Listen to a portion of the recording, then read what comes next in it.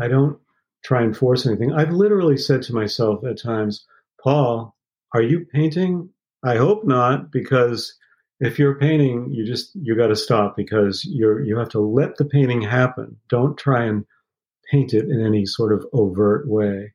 And I don't know if that makes any sense, but you can, with your ego, you can interrupt the flow of your work if you're not tuned into sort of the universe. And if you just try and do it on your own without being in the flow, it's not going to be the same. Hi, and welcome to Embark. I'm Liz Solar. Today, we're going to take time for some art appreciation. Specifically, we're going to take a moment and appreciate the work of Paul Padula. Paul's art feels like a meditation of space and environment. His style is minimal and often features an open stretch of asphalt road against a bright blue sky, a row of summer houses near the sea. Sea and sky is really big with Paul. His work is quite striking and has been featured in Artscope magazine, Boston Voyager, the Boston Globe, and many other publications and blogs. His work has been part of many juried exhibits and has been singled out by art professionals, educators, and interior designers from Seattle to New England. Paul's paintings can be found in collectors' homes and businesses from California to Germany. He's often at work in his studio in Boston's South End. It's my pleasure to say hello to Paul Padula. Hello, Paul Padula. Hi, Liz. Great to be here. Yeah, it's great to see you. It's been a while. I think your story is really fascinating because we are always trying to do different things. And I think creatives often take left and right turns in their career.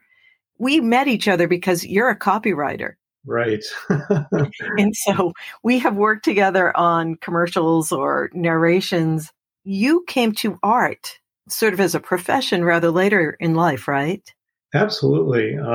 It was a surprise. I had no idea that it was going to become such a big thing. I thought maybe it would be a little hobby, but it kind of took off a lot quicker than I thought. Did you draw or paint as a kid? Was that something that was a passion for you? I did. When I was a kid, I used to draw a lot. And not only did I draw, but I would even draw at times when I probably shouldn't have, like in class. And I would, if I was bored in the class, I would draw in my marginal notes. And, I had to draw. It was just a thing. Yeah, I think really true artists are compelled to do what they do. They don't deal with deadlines. They don't deal with any of that. It's true love. Yeah. I mean, at the time I didn't really think much of it. And I don't know why I didn't think much of it, because I probably just never really considered it as something to pursue as a career. But finally I woke up, in 2006, and I had the strong urge to paint, and I did. You make it sound so easy. Like I woke up one day and I painted and then I was successful. And I do want to make a note. You did take some classes. Yes. To hone your skills. I did. I took some classes at a funky sort of little art school in Somerville, Massachusetts. And it's the School of Painting with Catherine Martin Widmer. She's an artist. And she also sort of specializes in acrylic painting, which is my medium. And I was looking for an acrylic class because I really felt like my style would be more conducive to acrylic. Because I have an advertising background, I like bold things. I like simple things, and acrylic paint just seemed like the right medium. So I chose a class for that reason too. How many years did you go to art school? More like how many months? I guess 6 months. I really have no pedigree in art school. I have a college degree in English, and I did not do any painting when I was in college. And my classes that I started in 2006 were basically from January to June of that year. There are so many artistic people out there who spent a couple $100,000 on their art education now who are just in a deep depression. aside from those 6 months, you really don't have formal training in art. I don't. For the most part, I'm self-taught. And it's interesting. A lot of people tell me that that's worked in my favor. Yeah, tell me why that is. Because I notice in certain creative endeavors, sometimes it's good not to have that background. Why? I don't know if there's an answer to that fits everybody. But I had a couple of early experiences that sort of taught me that I was on the right path. One of them, when I was first accepted into the juried program at South End Open Studios in Boston, I didn't know what to do as far as showing my work. And I thought maybe it would be good for me to take a student with me. And I reached out to some students at the School of the Museum of Fine Arts. And I had a student come into the juried program with me. And he basically just acted as an assistant. And he liked my work a lot. And he kept looking at it. And he was saying to me, Paul, don't go to art school. They're not going to teach you how to paint this way. You're doing this, and this is coming right out of you, and just do it. I sort of filed that advice somewhere. And then, a couple of years later, when the Tao Water Gallery asked me to show in their gallery, they came into my studio and said the exact same thing. They said, you can't tell me you went to school to learn this. I love what you're doing, and I really want you to show in my gallery. So I guess that's the answer. So how does one get, I don't know, quote unquote, discovered as an artist? Because we know that nobody's like looking for the next great writer or artist, sculptor. How does that happen? I think some of it's luck and some of it's just being in the right place at the right time. And in my case also, my work is somewhat unusual, and I think it just got noticed. So, I was fortunate when I started showing my work. I was attracting galleries and I was attracting press early on.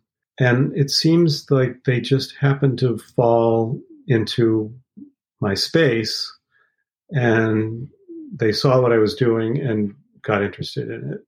And that's the way it's worked all along for me. I'm now represented by 8 galleries across the country, and in no case did I ever solicit them. They all found me. That is an incredible story, because most people are sending out letters. There's this big social media presence, and that makes it even more remarkable because a lot of makers are on Instagram or in some form of social media promoting their work. And Right. You have not done that. Well, social media is definitely a big part of my my life. So I do have my own Instagram page. I do have my own Facebook page. And some people did notice me on social media. And also website. My website was attracting a lot of people. And in addition to my own website, I was on the United South End Artists website and the SOA Artists Guild website. So there's been a fair amount of online presence that's contributed to this as well. True, but you did not start out with that. I mean, you're kind of like pre-big social media in like 2008, 2009, that period. Right. And social media was still, it wasn't as big as it is now, but it was still a thing at the time. More websites, I'd say.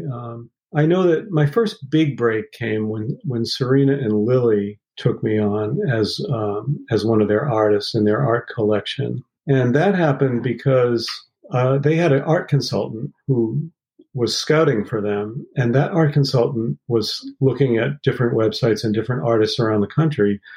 And she claims that she stumbled upon my work at the United South End Artists website. Mm. And when then she got in touch with me and asked me if she could show my work to Serena and Lily.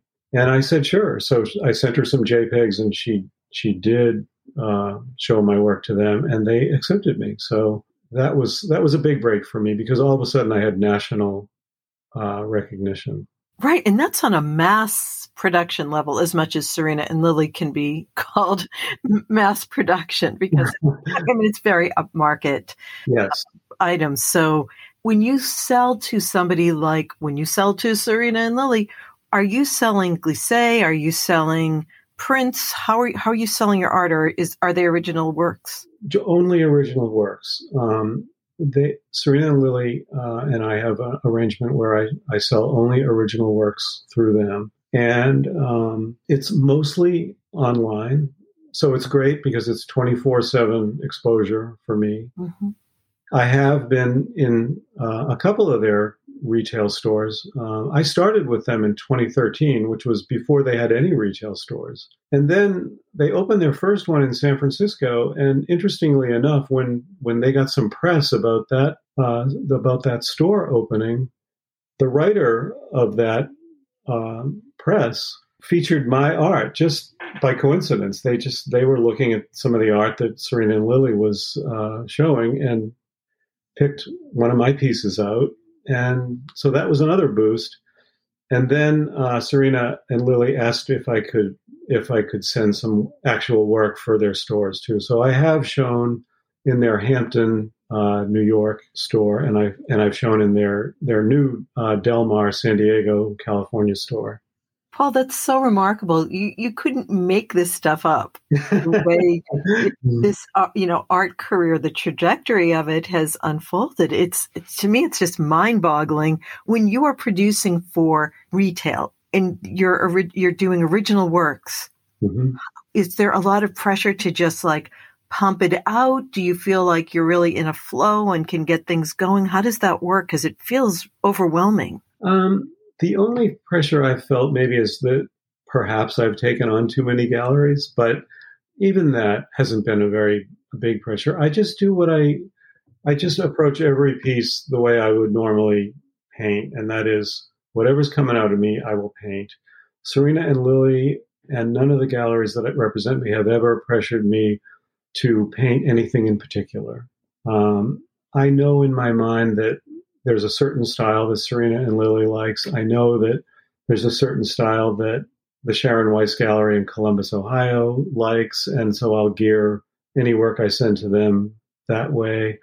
My Cape Cod gallery, the A.M. Zender Gallery, they have a certain style that I know they like, and so it works that way. It's more they're all my decisions, but I kind of know the personality of all those galleries too. So you have a really great instinct for retail and tailoring or people's taste. You know how to please an audience or please whatever tastemakers you're working with. Yeah, I think that mostly I know how to please myself. And I think that's really key to it because, I do have artist friends who come into my studio and they'll say to me, I need to paint something that's going to sell. Mm. And I immediately look at them and I'll say, no, get those thoughts out of your head because you need to paint something that you have passion for. When you have passion for that work, it's going to show and other people are going to notice that and it's going to bring out the passion in them too. So if you have a motive to sell something, it's just not going to be something that's desirable in the work. It's not there's going to be no soul to it. There won't be any passion. Well, there's always this trope of the starving artist and probably a belief, if I do what I want to do, nobody's going to want to buy it, and I'm not sure whether that's like a self-deprecatory thing or, what is at the root of that. We are both writers and so much of what people write, and I see people changing perfectly good short stories or novels to be more marketable. Yeah. And it takes the life out of whatever they're writing. It does. It can be really self-defeating. I really, that's my the biggest thing I preach with other artist friends is to just continue to paint what you have passion for. It's the only way. And in my case, I'm lucky that what I have passion for does seem to be marketable. So it is possible, I suppose, to have passion for something that no one's going to want to buy. But in my case, they are married. So that helps. You have such a distinctive style, and there is a real strong point of view about what you do. And there are themes that keep coming up. The open road, sometimes it's a lonely highway, up against, it's asphalt up against beautiful blue skies, or, a row of beach houses, near the sea. Do you see certain themes that you really do like to work with and you don't want to go off course with that? Do you see what you do evolving? Well, you mentioned the sky, Liz, and I have to tell you, when I was a kid, and I mean a really young kid, like 4 or 5 years old, I would lay down on the grass and look up at the sky, and I was completely fascinated by it. And I couldn't, I could just lay there all afternoon and look at the sky. And that passion never left me. So when you see a lot of sky in some of my paintings, there's good reason for that. It's in me. A really beautiful painting, any type of art, there's always a story underneath it. When you are painting something, do you come up with the narrative in your head? What are you doing? What is inspiring you as you're putting that brush to the canvas?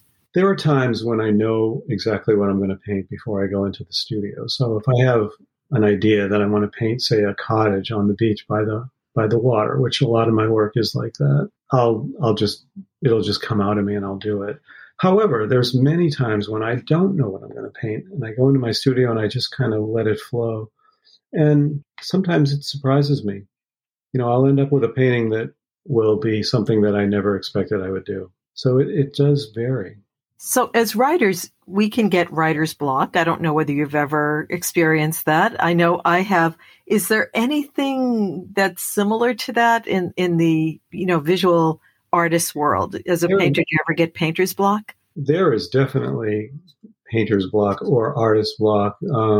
I am very fortunate that I haven't experienced it. However, it is certainly a phenomenon. If I go into my studio one day and I start to paint and things are coming out okay, but I'm not really too psyched, I'll just leave. I'll go to the gym. I'll go home and have lunch or whatever, and then I'll come back.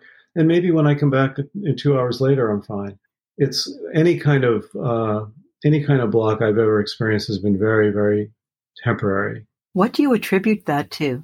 I don't know. I think it's because I absolutely love this stuff. I love to paint. I love architecture. I love the sky, and I love beaches, and figures have made their way into my work as well. And what fascinated me with that was that I never thought I could do them, and then I found that I was really enjoying them. So I'm not afraid to try new things, and who knows what'll come to my head tomorrow.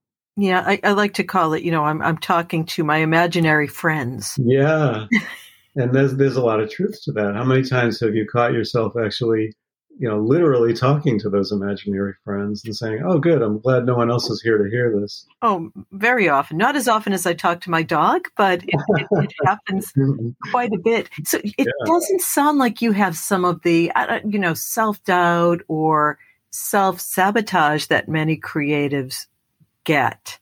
What is it about your makeup? Because you are both humble, but also very confident in the work that you do. Yeah, that's an interesting combination. I think you're probably right about that. I think I just try and stay true to what is really coming out of me. I don't try and force anything. I've literally said to myself at times, "Paul, are you painting? I hope not, because if you're painting, you got to stop, because you have to let the painting happen. Don't try and paint it in any sort of overt way." And I don't know if that makes any sense, but with your ego, you can interrupt the flow of your work if you're not tuned into sort of the universe. And if you just try and do it on your own without being in the flow, it's not going to be the same.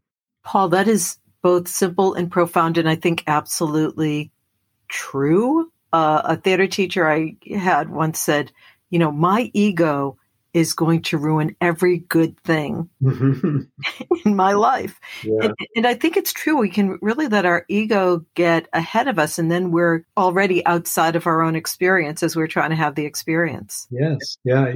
There's a certain flow that comes from a larger place than ourselves. And we as individuals can interrupt that flow if we want to. And it's never a good thing if we do. Absolutely. I think this is something I thought you said, but maybe not. And correct me if I'm wrong. I'm an artist without geography. Ah, yes. That part is definitely true. In fact, this comes up all the time because my work tends to be half memory, half imagination. And I'm certainly influenced by places like Cape Cod, Maine, California to an extent, even, some places in Europe. But my work is somewhat universal in its lack of it has a lack of geography. I can show a painting on Cape Cod, and everybody that's there will say, "Oh, this is Cape Cod. I love this painting because it's Cape Cod." I can show the same painting in Saugatuck, Michigan, which is a beach town. I do show at a gallery called Saugatuck Art Traders, and they'll say, "Oh, this is Saugatuck. I recognize it as Saugatuck." Or, in California, they'll say something similar. I think that my work it evokes certain places that are familiar to people. They are not necessarily real places. Occasionally they are, but often they're not. And so by evoking those passions, if you will, both in myself and in viewers of my work, they see what they want to see. And whatever they see is valid. Yeah. And something can evoke an emotion within us that we can't even explain. It just comes up. And that's when I really connect with a piece of art. I saw something, I was traveling in the Southwest and saw this white clapboard house, this really modest little older home with one of those plastic white chairs that you see in the summertime that they might have in some of those seaside restaurants. And there was snow on the ground and just this little chair. And I burst into tears because there was something so desolate, the sense of yearning about all those layers of white in that one lonely little chair that, somebody was there. It evoked something in you that was deep, and that's wonderful. I get that all the time in my studio. I even got it yesterday. Somebody came into my studio. We're open on Sundays at 450 Harrison Ave in Boston, and someone came in and said, all of your work is bringing out different emotions in me. It's very powerful. And I was really moved by it. We had a little chat about it. It is because it does feel personal, and yet there are these really vibrant blues and greens. And so when you see that little patch or that big patch of sky, and then you see that asphalt going through it, or you see that row of, cute little beach houses, there's something that produces a sense of longing. Yeah. And a lot of times it is, it's memories that people have. Sometimes they're distant memories, but they're places they're fond in their minds. And those places could be, anywhere. I get, during COVID, we haven't had as many European visitors, but generally speaking, we get a lot of European visitors in my studio building. And they'll come into my space and say, "Oh, those cottages are just like, such and such a beach that I know in the Netherlands or in France." And, it has a very personal meaning for them. And there's no reason why it can't be valid, because for the most part, those cottages aren't real.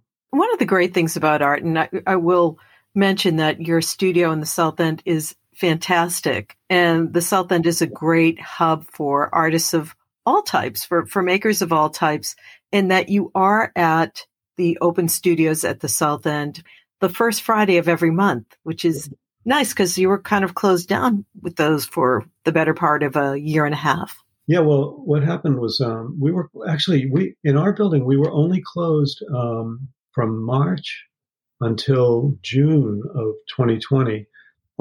In June of 2020, we opened up again on Sundays, and we got crowded right away. In fact, the first day I was there, I saw the painting. It was amazing. It was like people were starving for art. I think they were just home all the time, and they needed to look at their walls all day, and they just really wanted new art for their homes. But then the first Fridays began starting in August of last year. So yeah, but we really had a pent up demand, I believe. Right. And it's not only that, it's whereas that one painting, that one statue, even a piece of textile can bring up all types of feelings. Getting into the room with other people, it's like going to the movies or theater. You have that collective experience of all seeing something together at the same time. Whatever thoughts or feelings, emotions that rise to the surface are very personal, but it is that collective experience that I think only being in a room with a piece of art, something beautiful, can bring. Yeah, I love the experience of speaking with people about my work in the studio setting. And I really do have the ability to talk about a painting as though I didn't even paint it, I can look at it and see something, and they can look at it and see something else. And we can have a great conversation as though I wasn't even the artist. I would love people to experience, because this is audio only, and I would love to put a couple of examples up on the website for Embark. Would you be okay with that? I would love that. Yes. There's something very magical about what you do, and without sounding too corny, life-affirming. I appreciate that. That's a very nice adjective. It is true. If people wanted to connect or see more of what you do, how do they do that, Paul? So they can go to paulpadula.com, and they can come to my studio, 450 Harrison Ave, Boston, Studio 314. And we are open, like you mentioned, every first Friday of the month from 5 to 9 p.m. And I'm there almost every Sunday of the year, unless I'm out of town, which is, sometimes I am out of town. But if I'm in Boston, I am in my studio from 11 a.m. until 4 p.m. every Sunday. The labors of love. Yeah, and that's just for exhibition. I'm not there painting at that time. I'm just there, to show work. And go and take a look at those white walls covered with all these vibrant colors, or get a chance at paulpadula.com, Pedulla. Yes. I really enjoyed this conversation. I hope we can do it again. Yeah, I hope we can too, Liz. I enjoyed it very much. Yeah, I appreciate you coming by. Thanks a lot, Paul. Thank you. That's Paul Padula, debunking the trope of the starving artist. If you like what you hear on Embark, share this episode with a friend, and please subscribe. Get in touch with a story idea or your comments at liz@embarkthepodcast.com. Next week, Maria Olson, author of 50 After 50, the story of her big adventure in her 50th year. Maria's an attorney, writer, marketer, and way too many hyphenates to list here. Catch our conversation next week. In the meantime, I'm Liz Solar. Thanks for listening.